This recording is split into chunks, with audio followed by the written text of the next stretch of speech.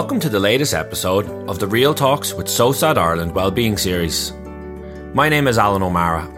I'm the founder of Real Talks, a former Cavan GA player, an author, and a performance and wellbeing coach with sports and business leaders around the world. This episode is the second part of my conversation with David Balfe, also known as For Those I Love. In this episode, David discussed how he struggled with grief and depression. He talks about the importance of therapy and reaching out for professional supports.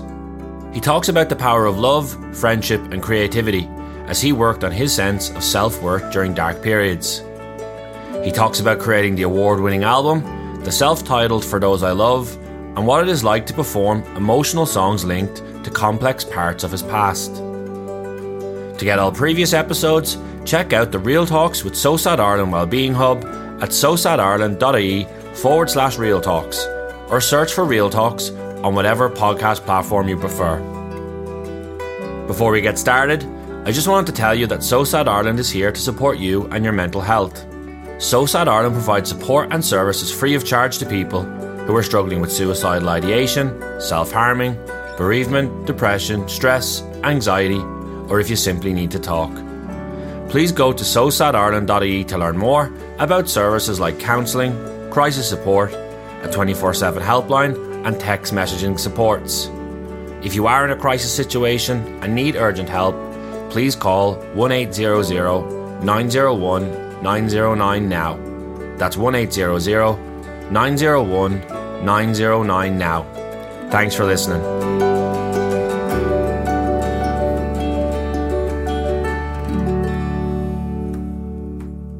It sounds like those first couple of sessions, you said I think it was 6 with the college, were free and it was paid for.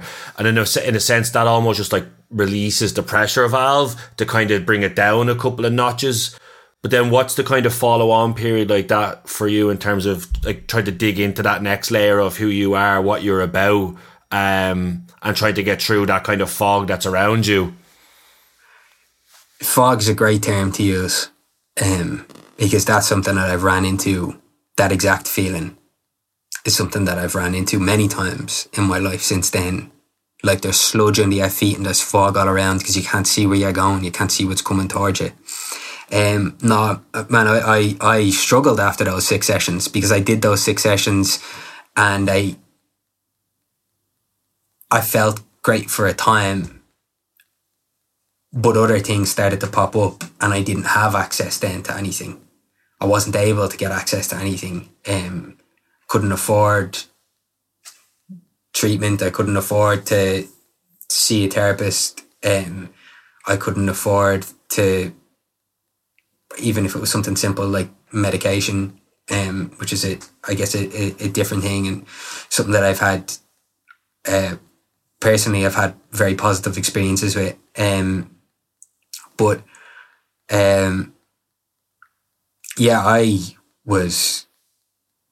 I was great for a time being after that, and the panic was not something that I dealt with.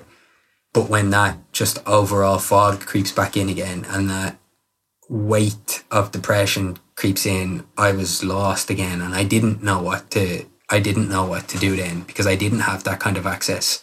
I was very, very blessed that I had my friends as a support system, and one of the things that I got to share with my friends, and I do think is very important in my life, and I'm very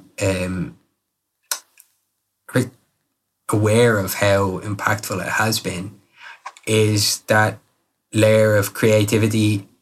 I don't know if I would have been able to undo or work through any of the difficulties or any of the issues haunting my life if I didn't have creativity as a way to work through that, as a driving force, maybe in some ways as an inspiration, but in a much more real way as a space to sort of self-interrogate. And I'm really lucky that my friends also felt the same way and that we were able to connect based on, in some ways, shared experience, in some ways, common experience, and in some ways, just empathy towards each other experience and funnel that into something that was creative and greater than the sum of the parts that led to its creation in the first place, greater than the difficulties, greater than the pain, greater than the horror of some of the stuff that you look back on and try and deal with, and really gave us a very trusting place to grow and develop together. I know that that's in many ways a rare experience. I know that it's something that I'm so lucky to have had. It's very much a double-sided sword for me, I think, because in one sense it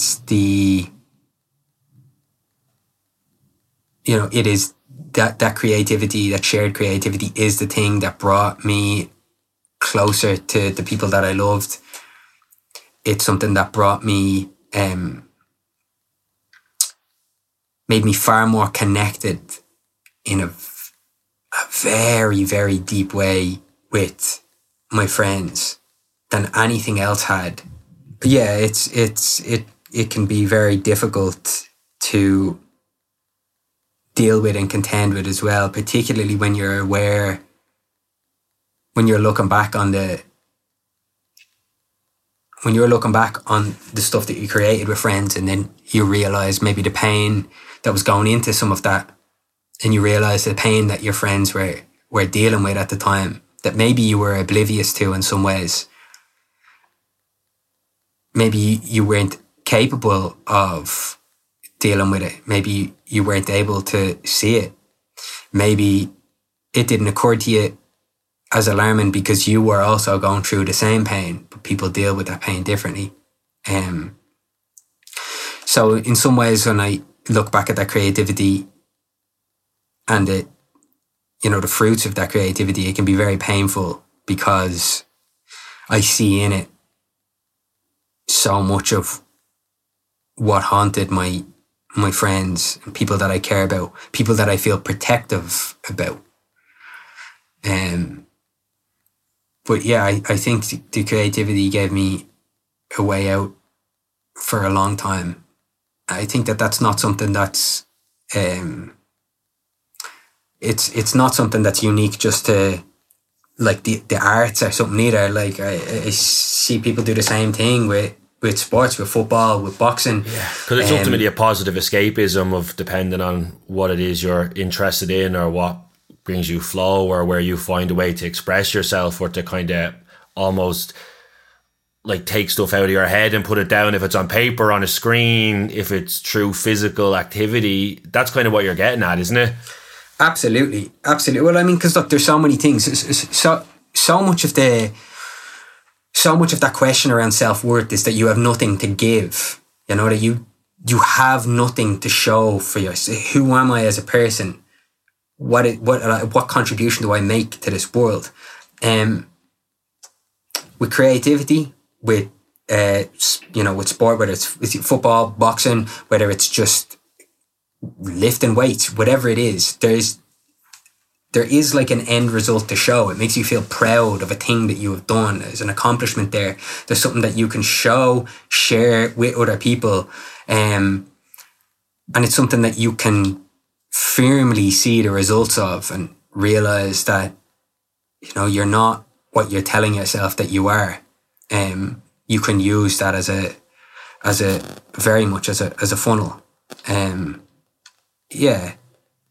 But yeah, so I know you asked whatever it was, the two questions back, like where I ended up then and how I dealt with that. Like that's where I was. I was doing that as a coping mechanism. I was working, I was trying to funnel everything into this, just into this output of creativity as a mechanism of survival, I think. And I know many of my peers were doing it too.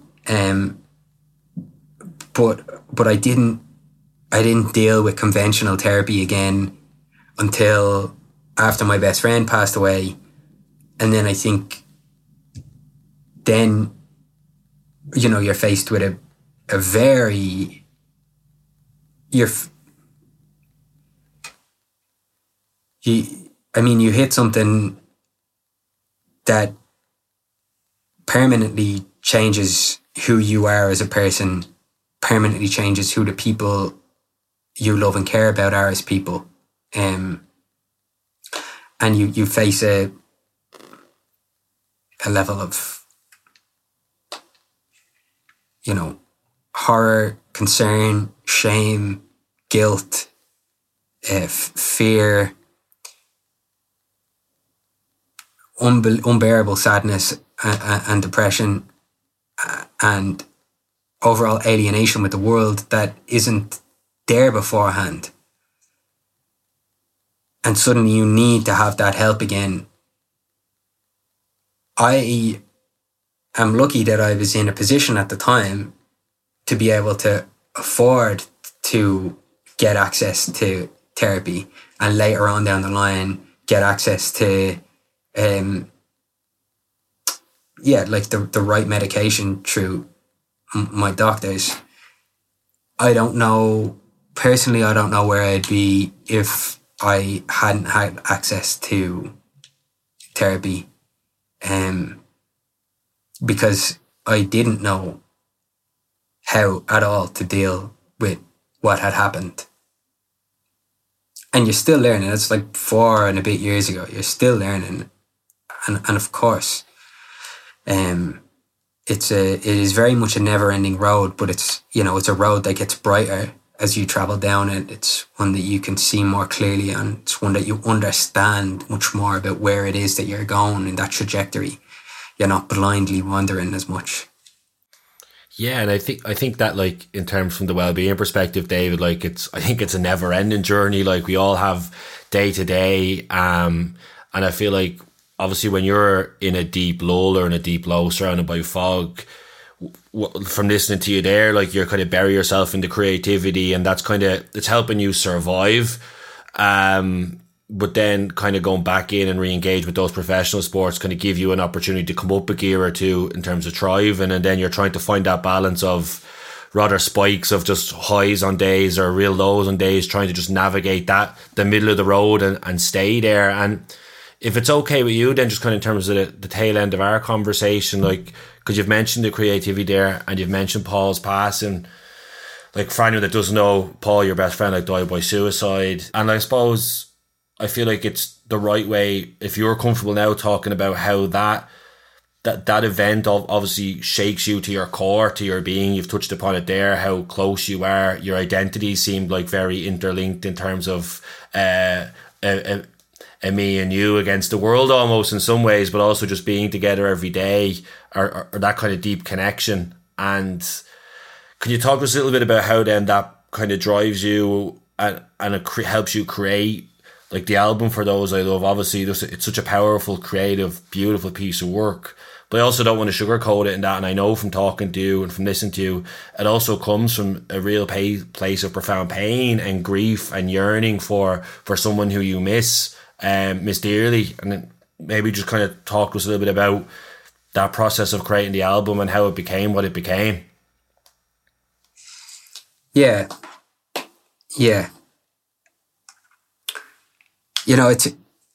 It's complicated, of course, like, it isn't everything.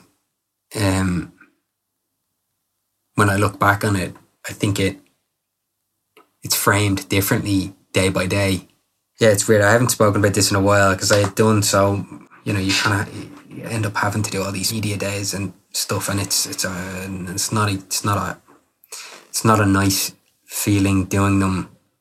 But I think I begun to understand the importance of sharing this as an experience, because you realize just how horrifically pervasive that experience is, whether it's people dealing with suicidal ideation or people dealing with the consequences of suicide of somebody that they've loved. It's tragically commonplace, and that it breaks my heart in a vast number of ways. But understanding hearing from people about this, hearing from people that there's value and importance in speaking about this is what sort of makes you go, okay, yeah, let's talk about it. Let's deal with this. Because you don't want this stuff to happen again, whether it's to somebody you love or to a stranger. Any impact that can be had is better than not. When like I had been like writing this music, and I had this name, I had this For Those I Love name. I had been writing this collection of songs for my friends and my family as this record of gratitude and thanks for the sacrifices that they had made in their lives for me, my family, very much on a social level, on a financial level, my friends in their empathy and their patience, and even in their financials themselves. So much more. I had gone to a stage in my life where I had really understood how much love there was between myself and my friends, and how grateful I was for that. But not just me, how grateful the rest of my friends were, and I felt it was really important to try and honour that in some way. I had like done things throughout the years where I'd like made specific records for friends of mine. Like, this is the Robbie Lyons tape, and I would just make a lot of music that it was a way for you to express yourself to them, like it's just gratitude. Like, this is you know, here, this is the sort of music you like. I've made all these from scratch. It is just, I don't have much to offer other than my labour. You know what I mean? And this is how this is my labour. Like, here's the consequence of 50 hours of work or whatever. Just have it. Nobody else ever needs to see this or hear it, but it's yours. But I had been trying to like write this thing to share with my friends, and I'd been playing bits of it for them without ever telling them what it was.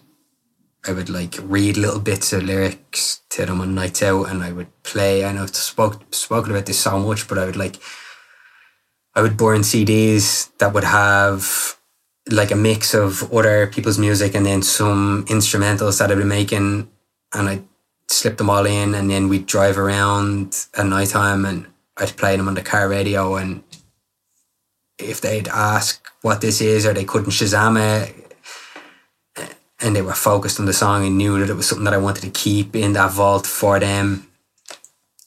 So I had been writing this thing as this sense of gratitude, as this testament to the love that had been there. And then Paul passed away, and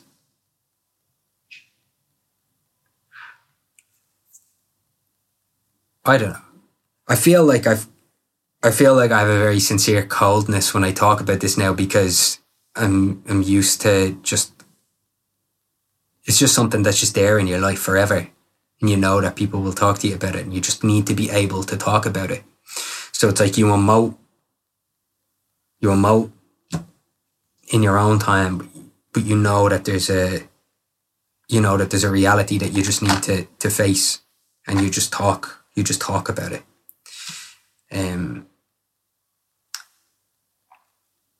When he passed, you don't know what to do, and I didn't do anything. Your life suddenly becomes like 5 minutes, 3 years, 2 months, all in the space of an hour. Every sense, understanding of time, of distance, your understanding of pain, suffering, everything. It just all disappears into this just void. There's just in this endless void. You don't know.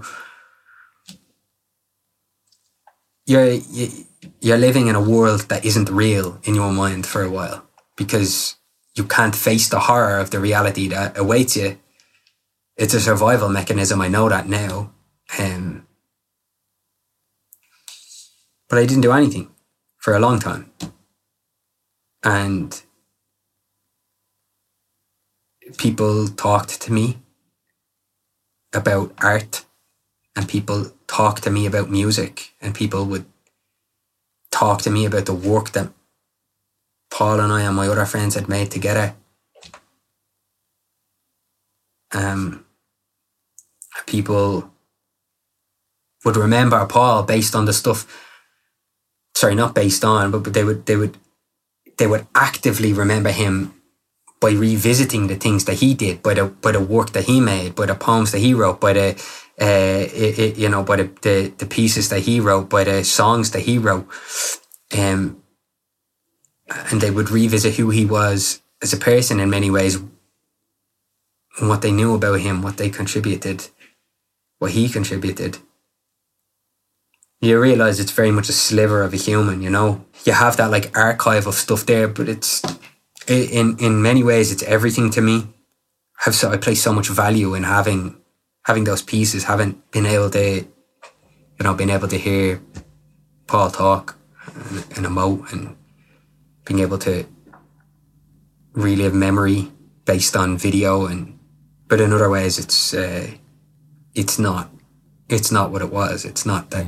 It's not that human crumbs experience. Almost. It's just crumbs. It's a great way to put it.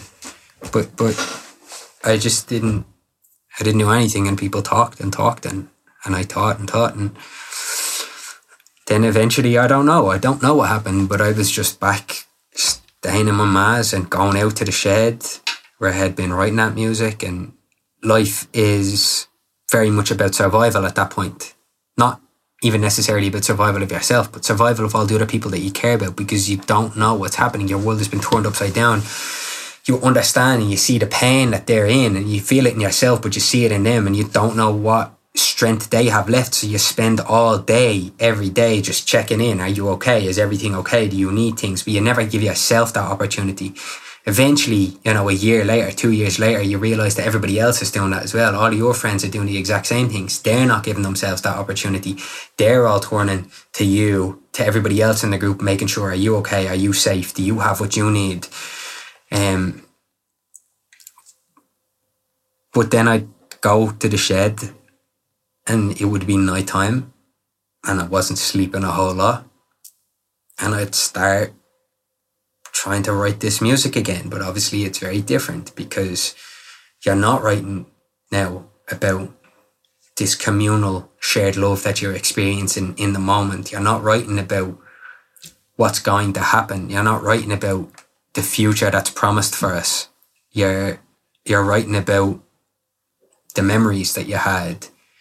You're writing to preserve memories. You're writing to archive memory. You're writing to take those moments of most value, of most, of most clarity in your mind, and set them in permanent stone so that they stay there forever. They can't be taken back out of that song. They're there. You've written them down. They're printed. They will be there forever. You won't forget them, because you've coloured them in with the sound of that day, with the sonic makeup of that day, with the smell of that day. You talk about it in your words. With the character of the people that were there, you talk about that with your words, and you set all that stuff in stone.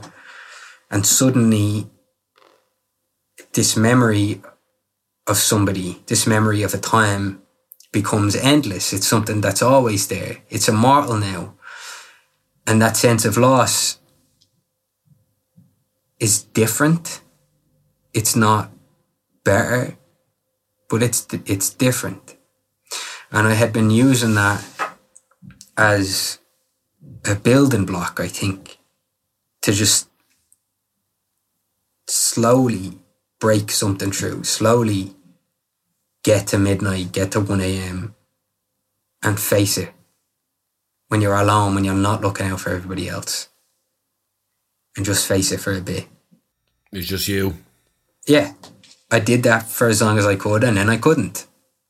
And then you realise that you need like serious external help here, because you don't know what you're doing. And I think by that stage I'd started doing what I guess many of us in our position do, particularly those who don't have access to or knowledge of a traditional route of care. You start to like self-medicate, and your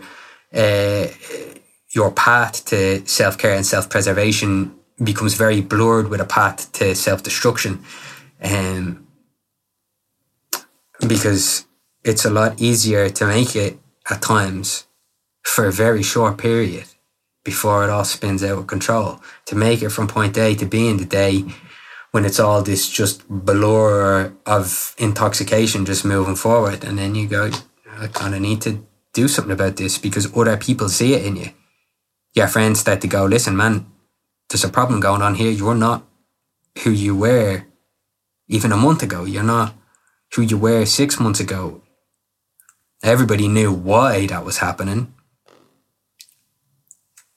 I didn't necessarily see it as much of a problem as everybody else pointed it out to be at the time. Yeah, but you're just trying to cope in the day, in the hour, in the minute, right? Absolutely, of course you are. Of course you are. I was dealing with things the way that I knew how to deal with things, which was to gloss over it until I couldn't, and then put the bandage on it for when I could, which was to just, get used, and then you can deal with things with this cloud around it, I mean, it's a different type of fog that you're dealing with then. Eventually I just realised I needed to get much more serious help, and I'm, again, so grateful that, all my friends were on high alert, because we hadn't thought enough about this stuff for 26 years of our lives. We were going, that's, we should probably all get therapy and stuff, but it's, we didn't know. We'd all had these real primary experiences with it and never really developed beyond that. We also probably didn't acknowledge the seriousness of the weight we were all carrying around.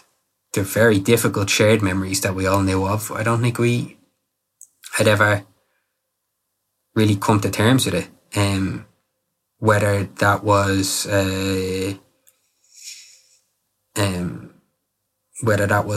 this sort of very toxic trait that some of us hold as men, whether it was a masochistic thing, whether it was just self-preservation, whether it was cowardice. I think maybe it's probably all of those things. But then, I am maybe fairly pragmatic about things, even at my worst times. So I spent quite a while trying to find the right person once I was convinced that, this is probably something I should do. So that was the route you needed to go.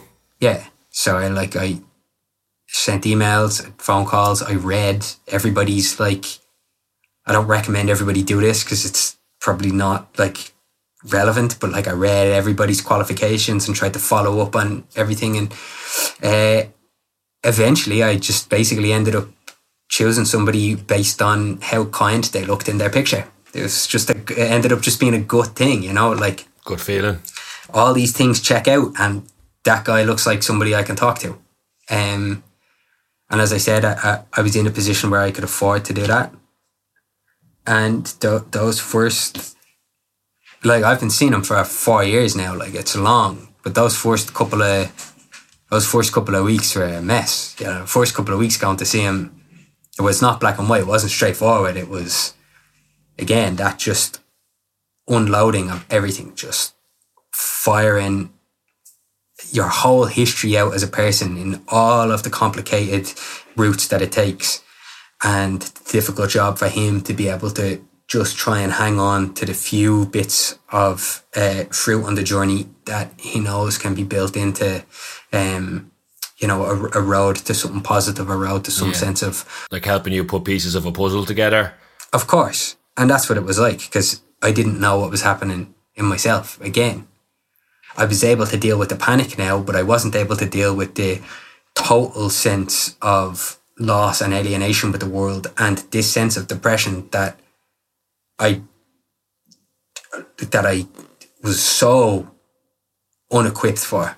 And that was worked, and it was great. And eventually I was able to control the chemical side, the external chemical side of stuff, and I wasn't drinking the same way.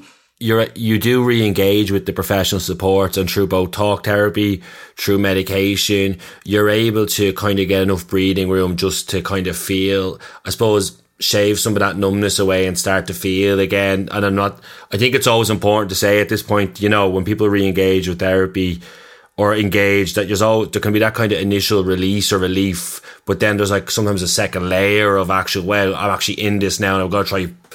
I understand my puzzle's all messed up, but now I've got to try piece it together. And I'm kind of curious from with the career path you've been on and your music and launching that and that coming out as an album, because in some ways, yes, music became a place for you to kind of pour your creativity into, to both distract yourself, but also process things, to remember things, to piece it together, David. But also then it means from a performance perspective, also you're having to then relive that, if that makes sense. Do you get what I'm coming at? Like, it's not like, hey, like, let's say for me, for example, I've written a book, I put it all together, and kind of it's a printed thing, so it's just like over there. Whereas you're actually going then to reenact it, to talk about it, to say these lyrics that you've created, to listen to music that you've put together. Is that an unusual experience in some ways? Yeah. It's an unbelievably unusual experience. It's an experience that's very different every time. Sometimes leaves me feeling an unbelievable weight of guilt, sometimes with a great sense of pain, but oftentimes with a great sense of relief and realignment with who I am as a person. I haven't really been able to figure out what it is that dictates how I'm going to feel afterwards, because I don't play an awful lot. And part of the reason why I don't play an awful lot is because I don't think that it's healthy to revisit this sort of stuff again and again with that frequency. I do think it's healthy, for myself at least, to be able to revisit it from time to time. On your terms? On my terms. But to be extremely candid about it, I feel like it's very complicated and that there's a few things at play. Beyond the fact that at times it is this great relief and it is this thing that helps me realign where my life is going, or who my sense of self. It is something that helps me realign my sense of self. That's what it is. It does also at times feel like a very necessary penance for myself, just for me. I don't know if that's necessarily something that's healthy for other people, but for me, it is something that works. It is something that makes me feel like I have not just mentally, but very physically confronted the darker parts of the history of my past couple of years. And I have very fundamentally gone through something for an hour that's uncomfortable. It's deeply confrontational. And I feel like it offsets something for me. But then I know I've mentioned it many times, and I think in a lot of ways it can be hard to believe, and I think I find it hard to believe within myself at times. I question myself about this narrative, to be very frank. I think at I think when I break it down, it's extremely accurate, but I naturally question myself in it. I do feel like the real primary urge to perform, to do this thing from time to time, because it is a rare thing, is very much to accommodate a space that allows strangers and at times loved ones to be able to, for an hour, go through a thing and hopefully do it in a safe way. When I say go through a thing, it's a very basic way of looking at it. I know I mentioned earlier how pervasive this life experience is, the reality of living through suicidal ideation, or the reality of living through a life where you've been affected by somebody else's suicide, or maybe just somebody else's tragic death, tragic loss.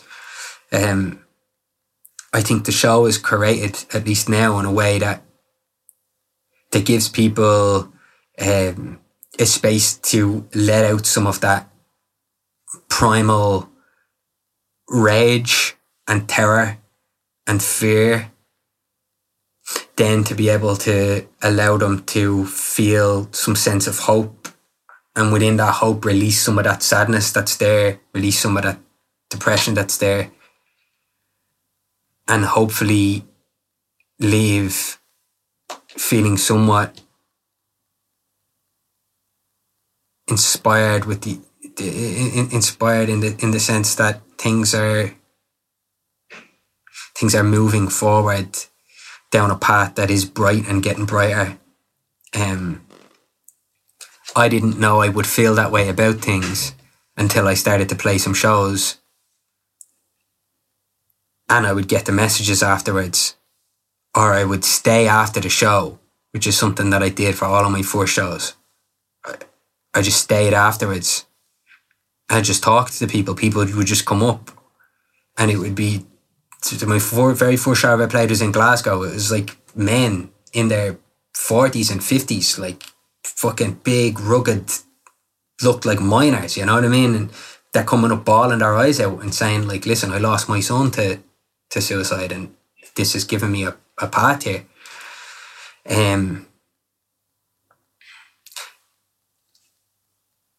That has offset. That is something that's so, I just get, like today, checking my messages today, there's like 6 or 7 of those, just that exact narrative, you know?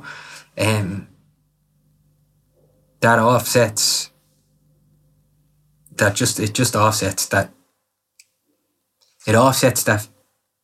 sense of guilt in many ways, reaffirms in a lot of ways the very real responsibility around this kind of topic, because it's not something I take lightly, particularly because this was not really supposed to be, in its first iteration, not something that was really supposed to be shared amongst the world, you know. That took a bit of convincing. It really helps offset that feeling of guilt, and at times that feeling of despair for the world. But I'd be lying if I didn't say it wasn't at times also a burden, because it's an incredibly difficult weight to take. It's really hard to read those messages. It's really difficult to, like, the odd time you go out and you're around your friends and everybody's juiced and you're not having a drink, and a stranger rocks up because you're in Dublin and says, like, listen, man, and gives you, you know, gives you their own story, and how that record or how those performances has in some way helped. It's a beautiful, beautiful thing, but Jesus Christ, it's hard. And again, another thing that I wouldn't be able to deal with safely on a day-to-day, or know how to respond to, if I didn't have what I have learned in therapy over the course of the past 4 years, because that's been so much wider now, and such a wider net of what I've learned within that space. Yeah, because, like, obviously David is someone who is, whether you like it or not, now, like, public facing, you know, because I just want to touch upon the point you've just made of people through no fault of their own, and it's obviously brilliant that they're connecting with what you're putting out or what your output is. But there's just a human nature of when someone shares something publicly that it's all, people almost presume that it's been compartmentalizing in the past, and that obviously, and someone sharing their weight with you, their pain with you, is a blessing too, as you've kind of alluded to. But also, I think it's important to say then that the individual still has their own well-being, that you still have your own well-being on a day-to-day basis. You've got to live your life, and that's why I always say, because we actually had a similar conversation with Rory O'Connor, who was on an earlier episode of this podcast too, David, and just that same thing of, if you are a person, I suppose, that finds themselves after a few beers or on a night out where like that emotions or those feelings are spilling out at that point, that's normally a good sign, a good warning signal that you would benefit, and it could be time to go talk to someone like you've talked about over the course of this conversation, professionally, in terms of unpacking that in your own time in a safe space and trying to get a grip on that. And it's a hard one. Like, it's a good and a bad thing in those situations, and I do just kind of want to touch upon that, because it's just a good warning signal. If you find yourself, it's happened to me on nights out, I've done it to other people, when it's that kind of spill and that overflow, it's a good sign of, hey, is there somewhere I can reach out to? Is there someone I can talk to? Is there a body of work here I need to kickstart? And there's a nice way to put it when you said a body of work to kickstart. I never really thought about it like that. It's just a really nice phrase. It explains it well. Because it's a body of work that you've touched upon it there too. Like, it never really ends. Like, you think you figured out one thing, and then it's, because I know that now, I never thought of that, so now I'm thinking of that. How am I going to unpack that? And I suppose what I was thinking there, as you've been talking, David, and as we kind of wrap up, like, in some ways, I'm thinking you in your shed, kind of in that darkness, and pouring your, like, whatever energy you could muster, or putting your whatever focus you could muster into the record, into For Those I Love. And then in some ways, it's just kind of it's easy for me to say from the outsider, but I'll share it with you. Like, there's kind of a beauty then that you performing that is magnifying that space out for other people to touch base with the feelings, with the emotions, the memory, the pain they're carrying. And I know, like, you're fresh off the back of just playing Electric Picnic, pretty recently from when we were talking. I suppose I'll ask you that one before I kind of wrap up, because that must have been a crazy experience to stand. I know my little brother Billy, who we grew up with, he was at it, and he said the whole thing, it blew him away. But for you as an individual, primarily, mentally, emotionally, physically, to stand on a stage like that, an Electric Picnic, and perform and put yourself out there like that, how was that as an experience for you? It was very different to all of the other live experiences I've had. Traditionally, that was only like, whatever, it's a tour. I think I counted yesterday. As I said, I don't play many shows, very selective. It was the 13th time I've played live, I think. And I had never gotten anxious before a show before. But I get incredibly anxious after I play. So whenever I play and then I talk to people and I go home, I become overwhelmed with anxiety. And that anxiety, I think, is to do with a sense of responsibility, because I start to think again, did everybody leave feeling okay? Was that the right thing to do? Is there a fear, like, you feel like you're going in and ripping off a Band-Aid almost? Yeah. I've talked to another performer who is known for very emotional shows about another Donna Mead person, without outline exact names.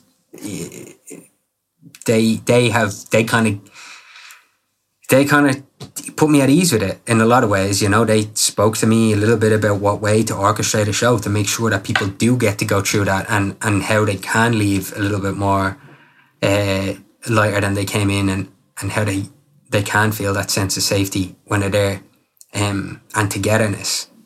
But that's what I feel usually after a show. I just start to doubt that, and I go through it all. But with Electric Picnic, I don't know. I had, for the first time in a while, had a very bad week leading up to it. It was just a lot happened, and there was a lot going on, some loss, and I usually almost welcome stress, but there was just too much. It was just an incredibly emotionally and physically overwhelming week. And I had redlined myself, I think, before I had even gotten to the show. And then suddenly, leading into the day of the show, having been so tired, so physically exhausted and just so emotionally drained already, which is something I really don't ever want to happen. I try to preserve myself beforehand because I know it's going to be a very difficult night afterwards. I felt anxious all day, and it was a brand new experience for me. I felt my stomach was all over the place, like, call a spade a spade. I was in the jacks every 2 minutes, like, and I just thought it just doesn't happen to me.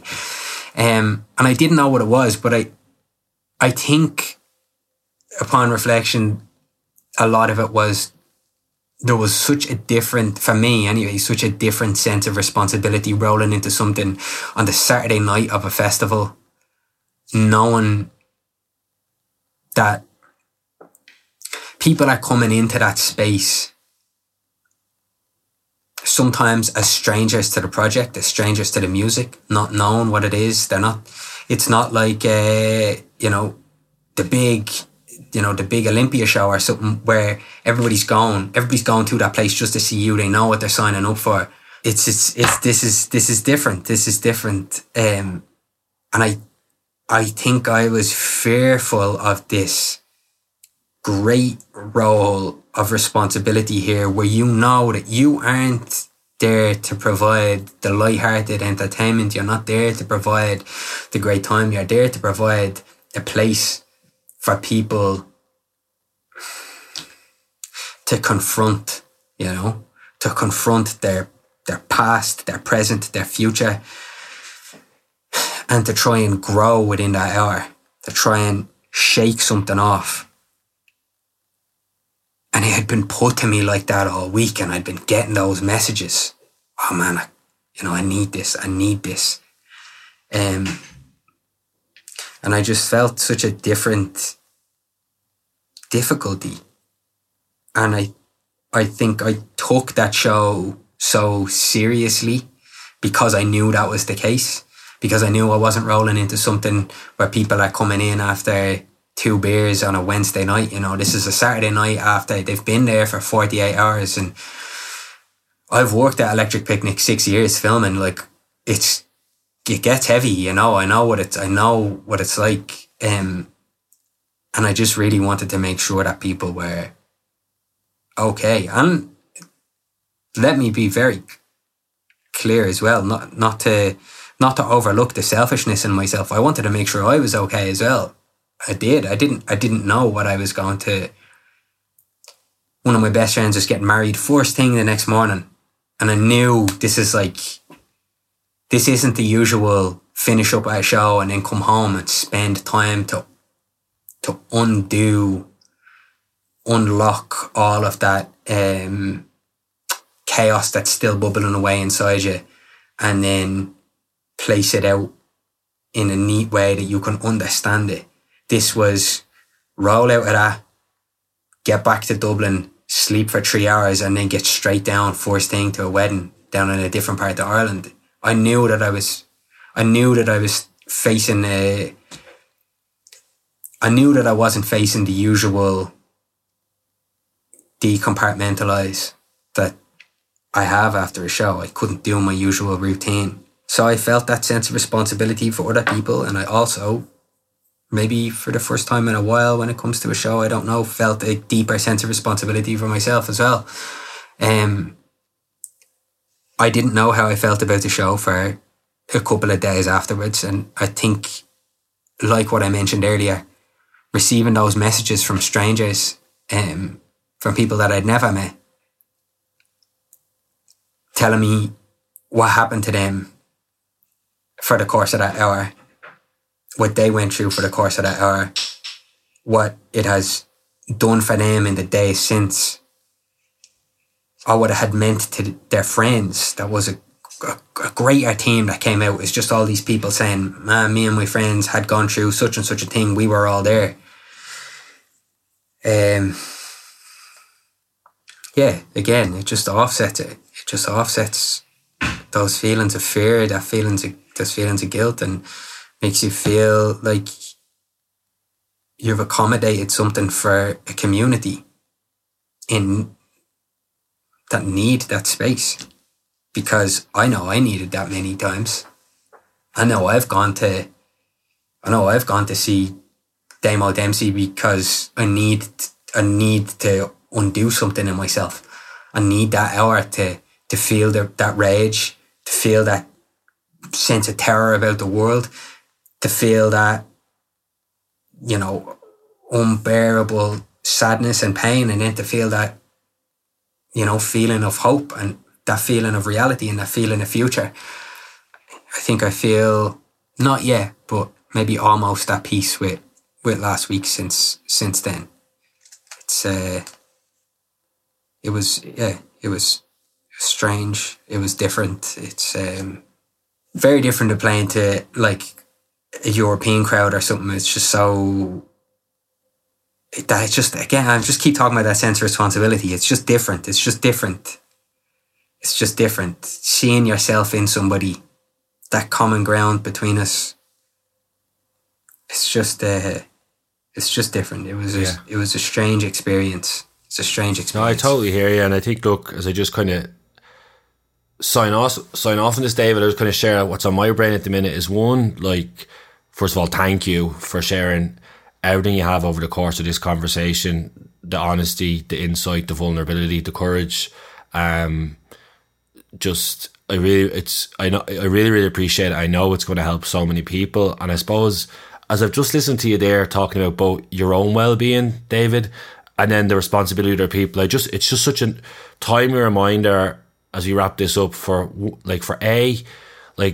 of the most important things we can all do for ourselves is look after ourselves first and foremost, and prioritize our own well-being, because when we do, it helps us be better friends, brothers, sons, daughters, girlfriends, boyfriends, partners, fathers, mothers. When we look after ourselves first, we can kind of help look out for other people. And the fact that you're able to perform and create spaces for people ultimately to feel their feelings, good or bad, and to connect and engage with something. And I think what I'm thinking of here, and I know I'm rambling on a little bit, but we all have so many thoughts every day and we all feel so many different things. And one of the biggest things we can do is just the actions we take out of that is to connect with someone you care about, with someone nearby. If it is a professional service that helps you look after yourself, helps you look after other people. And that's really how I'd like to sign off on, just that. Those thoughts and feelings will happen to us all, good and bad, and we have some sense of control. Not always, it's really hard, but we do have some sense of control over the actions we can take. Some are helpful, some aren't. And we're all on that path. And I just want to thank you again so much for sharing those lessons, for sharing your experiences, your insights. And I just thank you for being part of this campaign, because I know this conversation is going to just touch so many people, and just to get to talk to it about this stuff with someone who I grew up with. It's just been a really unique experience. I'm very grateful for it, and thank you, David. Of course, likewise. Thanks so much for having me.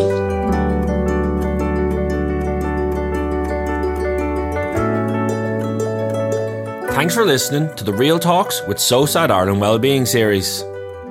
This conversation with David Balfe, also known as For Those I Love, was extremely powerful and insightful. I'm very grateful for David for sharing his mental health journey with us, and I've no doubt his story will help our listeners. Over on the Real Talks with So Sad Ireland Wellbeing Hub, I've already shared mental skills masterclasses on self-awareness, resilience and self-compassion. And I've posted an in-depth conversation with Rory O'Connor, who's more commonly known as Rory's Stories. To get all previous episodes, go to sosadireland.ie/Real Talks, or search for Real Talks on whatever podcast platform you prefer. This podcast was hosted and produced by me, Alan O'Mara. Audio was mixed and edited by Jack Deacon at Plural Video and Design. And the music is an original track called Everyone's Alright by harpist Mary Kate Boylan. Thanks for listening.